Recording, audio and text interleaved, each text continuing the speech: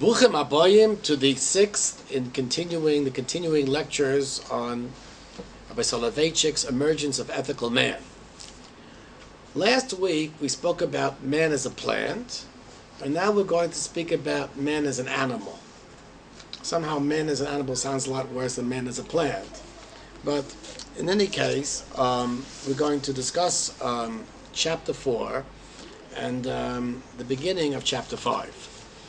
Now, those of you who are familiar with Rabbi Soloveitchik, not necessarily the Emergence of Ethical Man, his most famous work, his most famous essay, is an essay called The Lowly Man of Faith. And probably the philosophy of Rabbi Soloveitchik is probably known either for the term halachic man or for Adam 1 and Adam 2. Now, let me remind you who Adam 1 and Adam 2 are. Rabbi Soloveitchik says in The Lonely Man of Faith, I'm reading from page 10, he says that we see in the Chumash that there's a description of Adam HaRishon in chapter 1 of Genesis, of Bereshis, Perek Aleph, and in Perek Beis of Bereshis, and the two descriptions of man, right, are not the same. They don't shtim. So, Rabbi Soloveitchik says, right, the two accounts deal with two Adams, two men, two fathers of mankind, two types, two representatives of humanity, and it's no wonder they are not identical. Okay, so therefore, what the Bible critics would say are two texts, the P text and the J text. Rabbi Yoshe Soloveitchik makes it into two dinim. E and J. Right. I didn't say that. Adam 1 and Adam 2. Now, Rabbi Soloveitchik says in Genesis 1, when we read, God created man in his own image, in the image of God created he him, male and female created he them. And God blessed them and said unto them, be fruitful and multiply and fill the earth and subdue it. And in Genesis 2, the account is substantially different, says Rabbi Soloveitchik. And the eternal God formed the man of the dust of the ground, etc., etc. So, in other words, this is something, of course, that, not a Rishonim, even Chazal, actually take notice of, that in Bereshis, in Perek Aleph, there's a description of man, a description of Adam HaRishon, and the emphasis, like Rabbi Soloveitchik mentions, is man's conquest, man's prowess over the rest of the world. And in fact, actually, after HaKadosh Baruch Hu says, Vayom Elokim Nasa Adam B'tzameh Kibuseinu, immediately v'yildu v'tgas hayom v'oiv hashamayim v'eimo v'chol ha'oretz v'chol ha'remes ha'remes al ha'oretz. So in other words, basically, man is presented as one who's going to rule over the rest of nature, and then even the bracha to man is pru uvu umilos ha'oretz v'kivshua. The bracha to man is, in fact, actually to conquer the world, to fill up the world and conquer it, do v'gas hayom v'shamayim. And this is to be contrasted in Perek Beis, where it's not really man's prowess, which is emphasized at all, but rather actually the fact that HaKadosh Baruch Hu places Adam HaRishon and Gan Eden, La'avdo L'Shamra, and we have the various distinctions between Bereshis, Perek Aleph, and Perek Beis. Rabbi Soloveitchik also notes, as everybody notes, that in Bereshis Aleph, the term for HaKadosh Baruch Hu is Elokim, and in Bereshis Beis, the term for HaKadosh Baruch Hu is Hashem Elokim, Yud Kei Vav Kei, as well as Elokim. Okay, so from that, Rabbi Soloveitchik, actually, that's how Rabbi Soloveitchik actually begins what is really, in fact, his probably most famous essay, his most famous philosophical work, defining Adam 1 and Adam 2, two aspects of humanity. Adam 1 is an aspect of humanity who symbolizes man's prowess, man's ability through his intellect to conquer nature, technology, everything that we associate with the glory of man in terms of man's capability of, in fact, changing his environment and, in fact, literally ruling not only over the biological world, but, in fact, actually penetrating into the ends of the physical cosmos. That's in fact Adam 1. In contrast to this is Adam 2. And Adam 2, you would say, according to Soloveitchik, is involved in an existential relationship both with HaKadosh Baruch Hu, right, and both with fellow man. So therefore, Adam 2 expresses what you would call the covenantal relationship, the ethical relationship, the personal relationship, both with God and both with the covenantal community. That's Adam 2. It's clear that Yoshabeh Soloveitchik, to a certain extent, identifies himself more with Adam 2 than Adam 1. Adam 2 is, even though Adam 1 has a certain spirituality, it's a spirituality that comes from man's prowess. More or less, sort of like the Tzelem Elokim of Chaim Volozhiner and Nefesh HaChaim. Whereas Adam 2 is really, in a certain sense, a much more existential being, a being who actually engages in what you would call a I-thou relationship, both with the HaKadosh Baruch Hu and both with men around him. Okay, those are the two prototypes. Now, what's very interesting is that in the emergence of ethical man, Adam 1 and Adam 2 actually reappear. Now, of course, Rabbi Soloveitchik doesn't call them Adam 1 and Adam 2. But the fact is that Adam 1 and Adam 2 actually, in the 4th chapter of the emergence of ethical man, actually appear as two different stages of the evolution of man.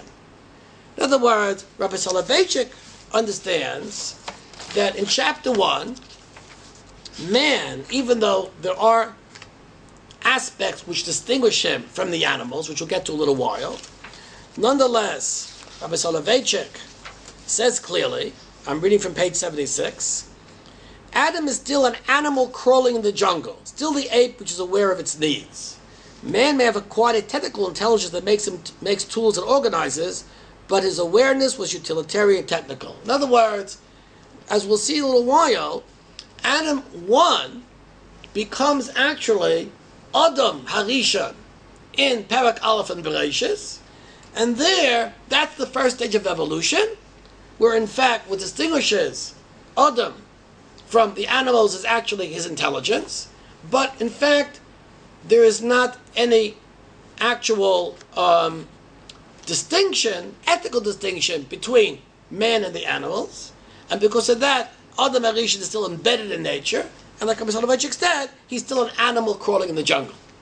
So in other words, Adam 1 metamorphosizes in the emergence of ethical man. I'm assuming, of course, that ethical man was written afterwards. If written before that, then maybe Adam 1 emerged from the evolutionary distinction. That I'll leave that for the intellectual historians and the various pundits who want to contemplate this. But in any case, Adam 1 is actually still an animal, even though a much more superior animal. It's only in Perek Beis that, in fact, Rabbi Soloveitchik begins to describe Adam Harishon in ethical terms. And that's the uses of Yud Kei Vav Kei, Havaya Elokim, which we'll speak about in a little while.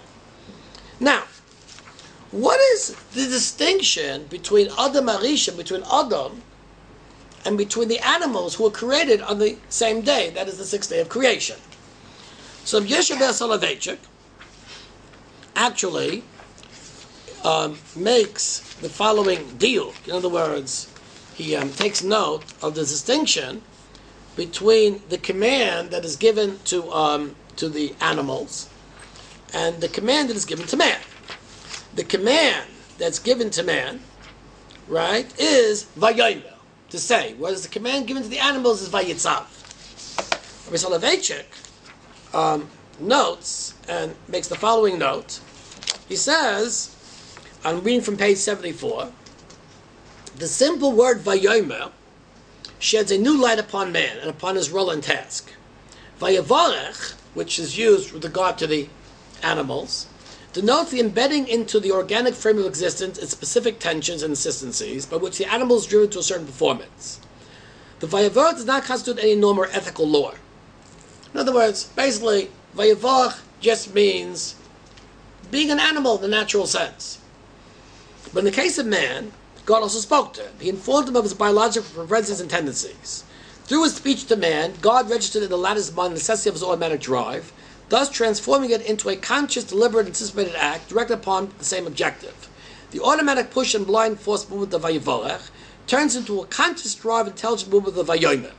In contrast to animals, man yields to his natural instinct not only because he is driven by power to such behavior, but also because he is motivated. Through Vayomer, biological, mechanical drives and theological, intellectual motifs are interwoven. Okay, to make a long story short, to make a long Germanic English statement short, Vayomer does not indicate that man, at this point, as we'll see, has any free will. Which means without free will, there's no ethical component. However, right, Vayomer means that not only does man act, but man is conscious of his actions. In other words, Vayomer is consciousness. So man is conscious, and being conscious also, of course, means that he will act with intelligence. But like our Soloveitchik says, man yields to his natural instinct.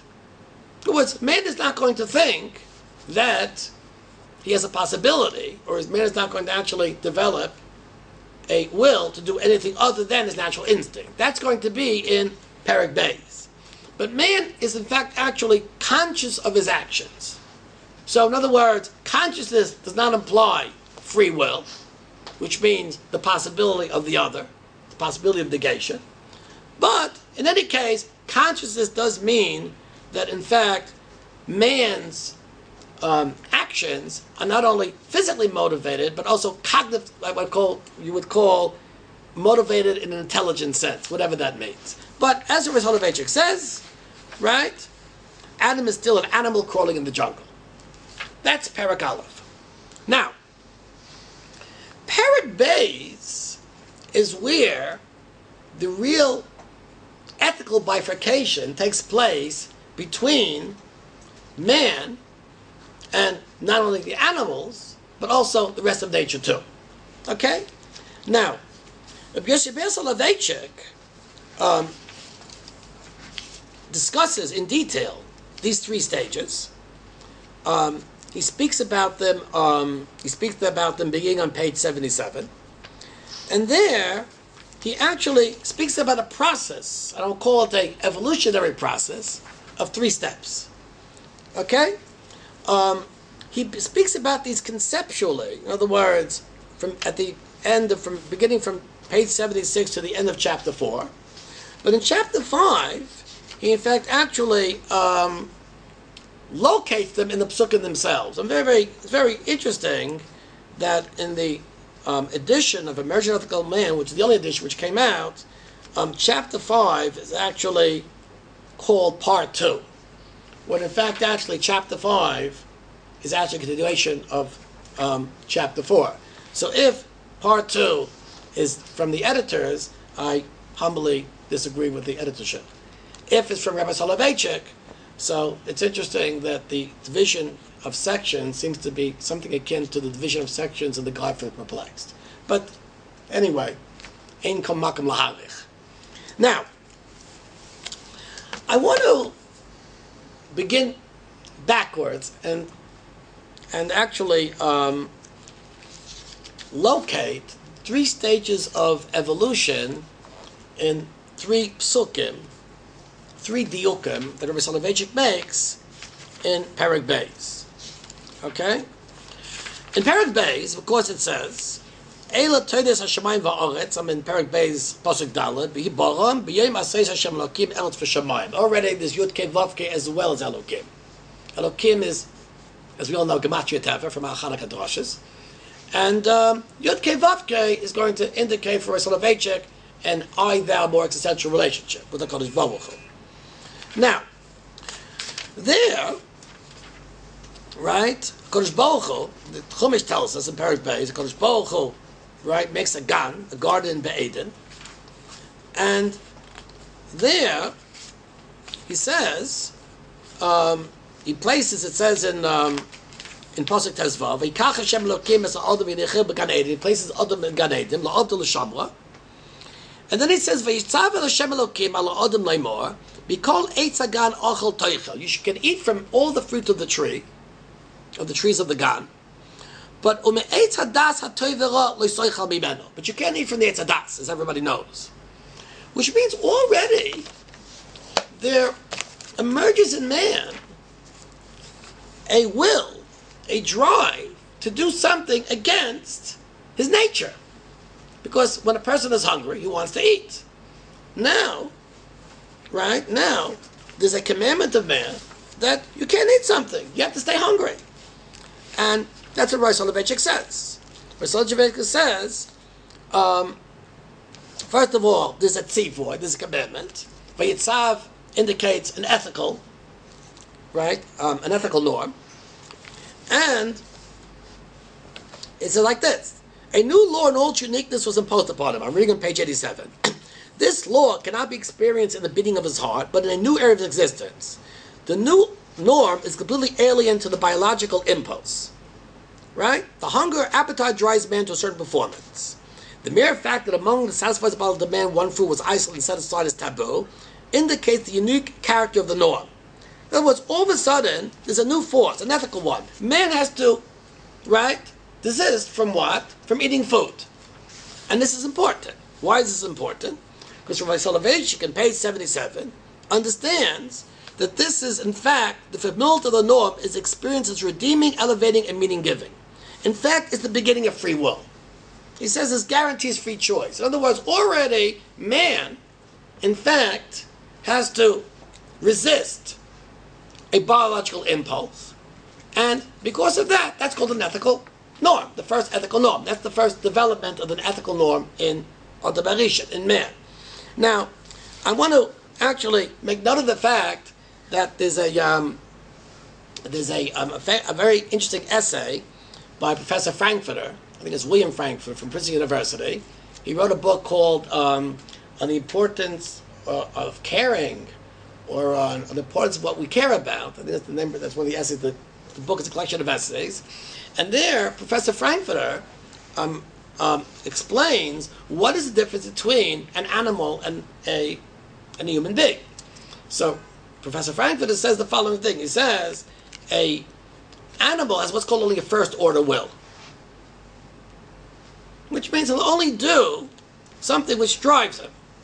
Man has what's called a second order will. He can desire a desire, which means he can desire something which might be what?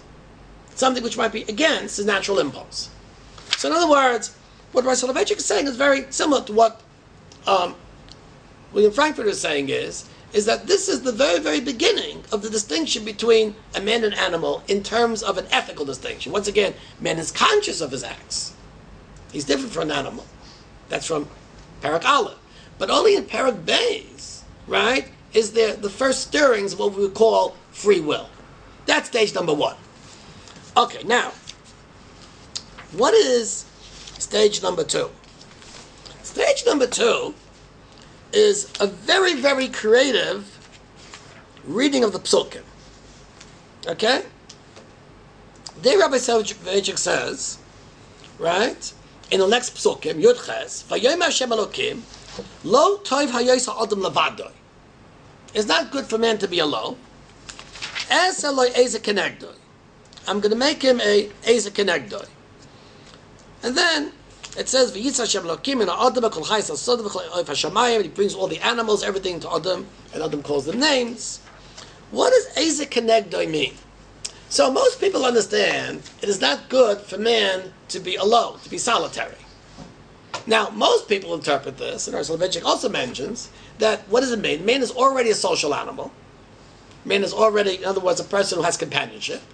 And it's not good for him to be alone. In other words, to be alone, in a negative sense, usually indicates that there's already an established existential companionship, and for some reason man finds himself without one.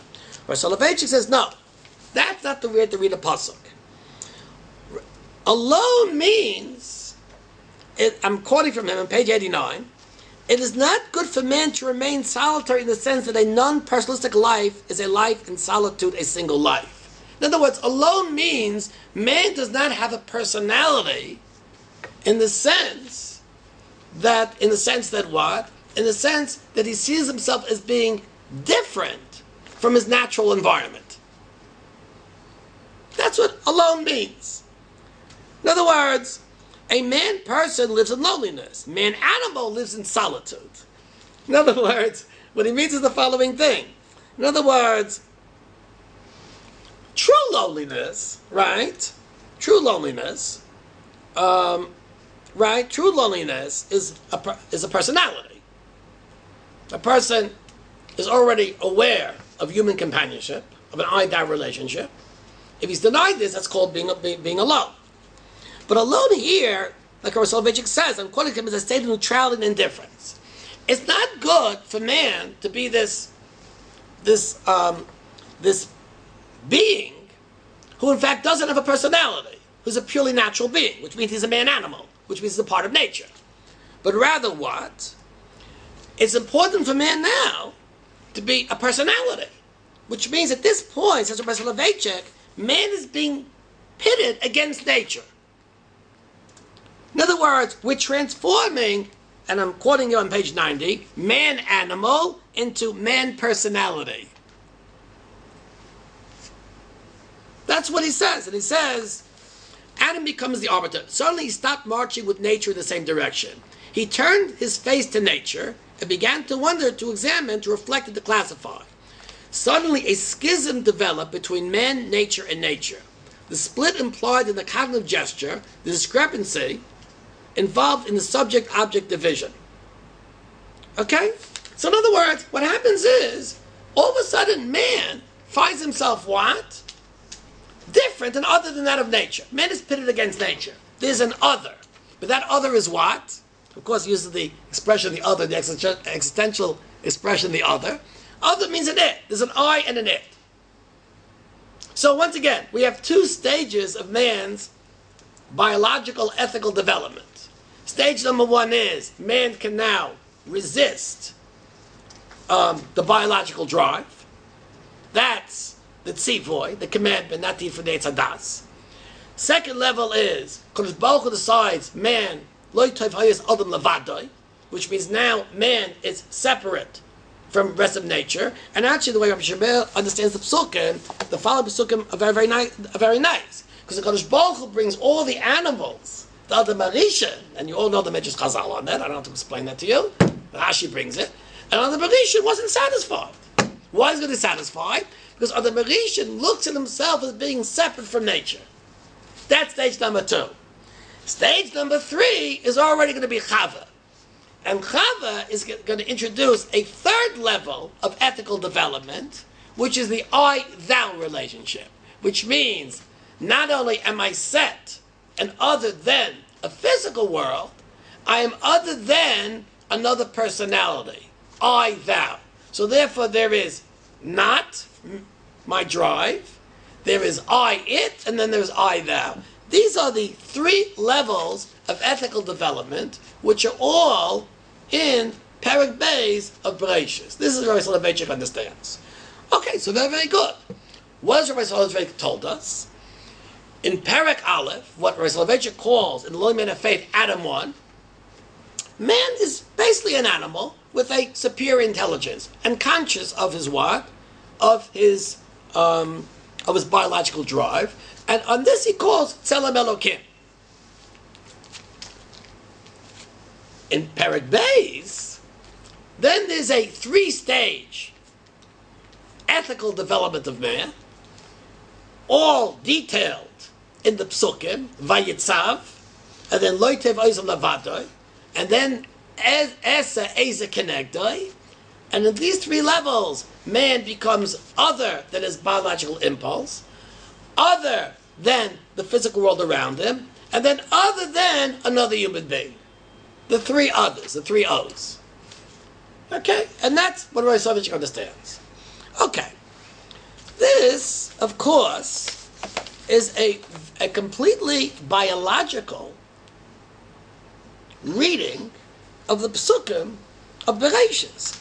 In fact, Rabbi Soloveitchik himself says he's reading these Psukim without mysticism, without metaphysics.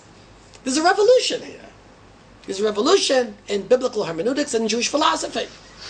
There is no usage of any metaphysical terminology in describing the the emergence of Adam Rishon, his relationship to Chava, and consequently his relationship with the Kadosh Baruch Hu. It is purely understood as being a type of biological evolution, which has what you would call ethical content and ethical consequences.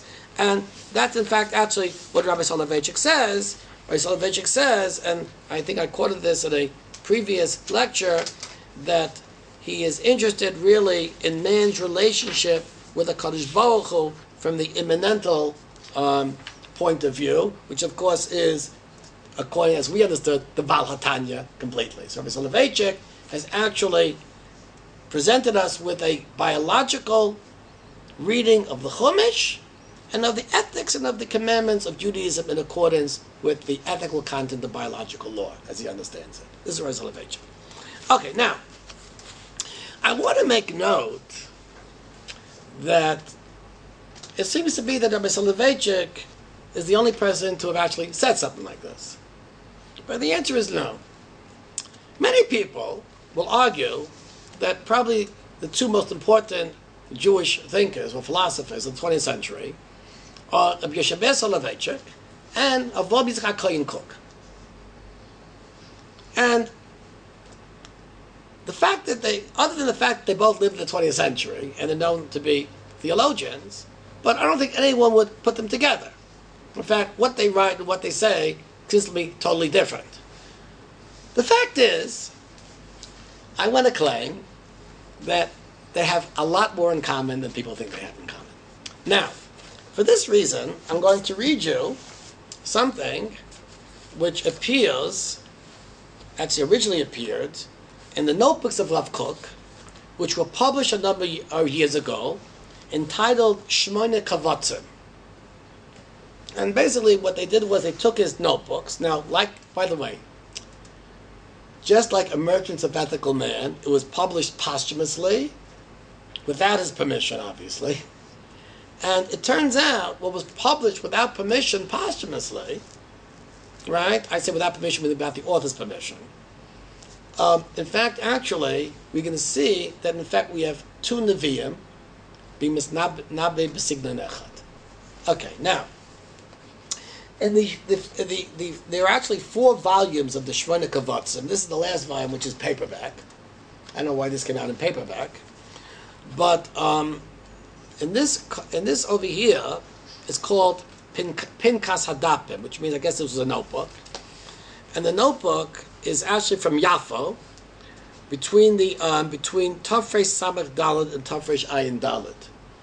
So Tafresh Ayin Dalet is 1914. 1914. So it's from 1904 to 1914.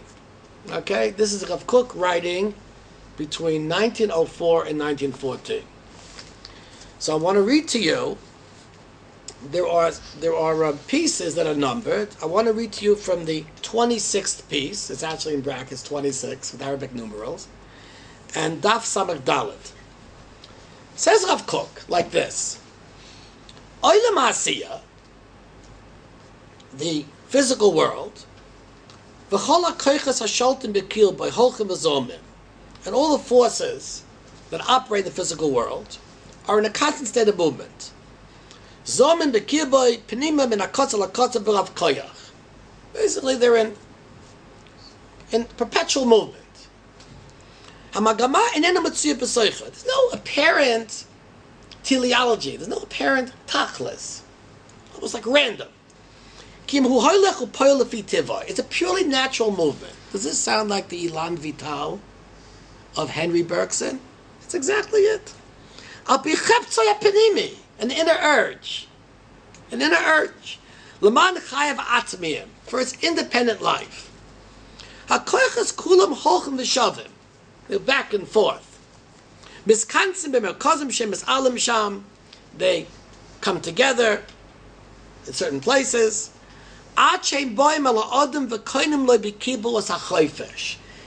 they conglomerate in man and give him freedom.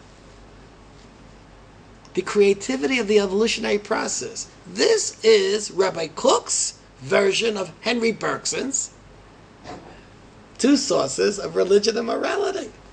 as a shilton al atzib el oilam mitzoynei, and they lead to man's conquest of the nature and on the self, b'dasuva v'aseichel, with intellect. He goes on. He speaks about that, in fact, not only do these emerge in man and express themselves in man's conquest, in fact, actually, man continues to ascend. There's a continual evolution of man intellectually, and he says also morally too. Now, Lemay Nafkamina. So Rav Kook speaks about that in the earlier section, 25. Rav Kook says in section 25, which is a very, very long section, which I don't have actually time to go through in detail. Maybe another series on shkofphysical.com will actually focus on the philosophy of Rav Kook. And there he says that man's intellectual freedom is necessary in order for man to achieve the purposefulness of creation and nature. And says Rav Kook, right?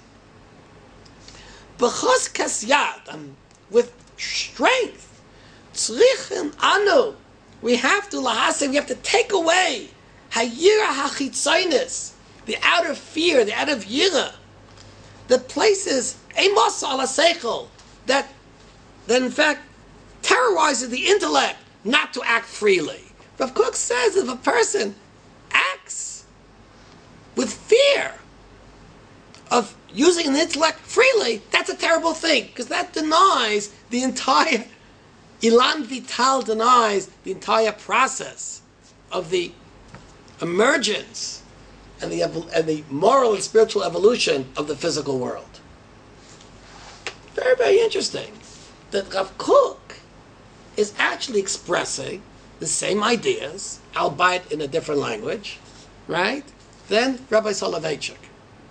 Which leads me to actually the following remark. And the remark is actually based upon something which actually I saw in the Tzidkas HaTzadik of Reb Tzadok HaKohen.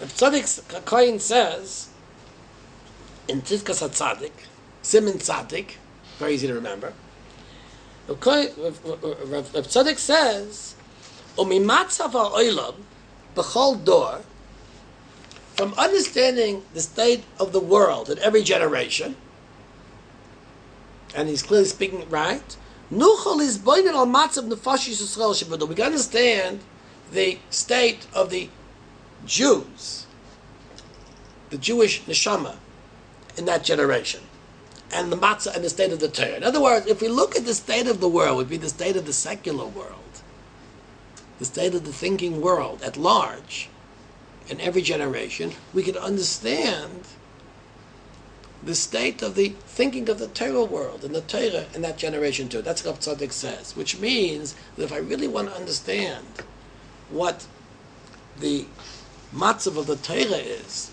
I'm thinking about the philosophy of the Torah is, in every generation, I should look to understand what the matzav of the world intellectually at large is in that generation. It's clear to me that at least, if I want to understand the thinking of Kook and Rabbi Soloveitchik, I have to understand what the thinking of the world at the end of the 19th, beginning of the 20th century was. It appears that Henry Bergson, in his philosophy of creative evolution, which gives a meaning to the nature of man and morality and religion, was the matzav of the world, was the situation of the world at large at the end of the 19th, beginning of the 20th century. And from that I can understand the matzav of the thinking of probably the two most outstanding thinkers at the end of the beginning of the 20th century, which are no other than Rabbi Soloveitchik and Rav Kook. Now, as a final remark, Rav Kook actually says this explicitly himself. Rav Kook, in his famous book Orot, in Kuf Nun Beis, says that HaKadosh Baruch Hu did a tzedakah, did a charity in order to unify the world, that he didn't put all the talents in one nation, not even the Jewish people. What he did was he gave different nations different talents. They were able to come up with things independently. And sometimes Judaism, right, the Torah, Yisrael, has to be influenced or receive these ideas and bring out the Kedusha, to bring out the ultimate spiritual meaning of these ideas. That's what Rav Kook says on Daf Kuf Nun Beis in what's called Yisrael V'Umas HaOlam, which is in Orot. Now, the fact is that's what's going on here. In other words, there's a Hegelian, a zeitgeist, an idea of history, ideas which are being developed by the world at large. And we see that Rav Kook and Rabbi Soloveitchik are bringing out, it's in fact actually his true spiritual meaning. In the case of Rav Kook, he's understanding this as being a philosophy, right? Philosophy of Tzuras Adam, of Tzelem Elokim, a way in which man is supposed to express himself. In Rabbi Soloveitchik, he's actually using this to understand, to interpret the Psukim in Bereshis. In other words, the new philosophy, the new awareness, the new philosophy and science of the world is actually being used to interpret the meaning of the Psukim in Bereshis, which of course is, the Kodesh Baruch Hu's revelation of man's ethical completion and ethical purpose in life. So this is what we see, that Rabbi Soloveitchik and Rav Kook are actually being affected by the same cultural and intellectual environment. Okay, I will leave that for you to ponder until next week. From an undisclosed place to Shleiver HaKodesh. Until next time, be well.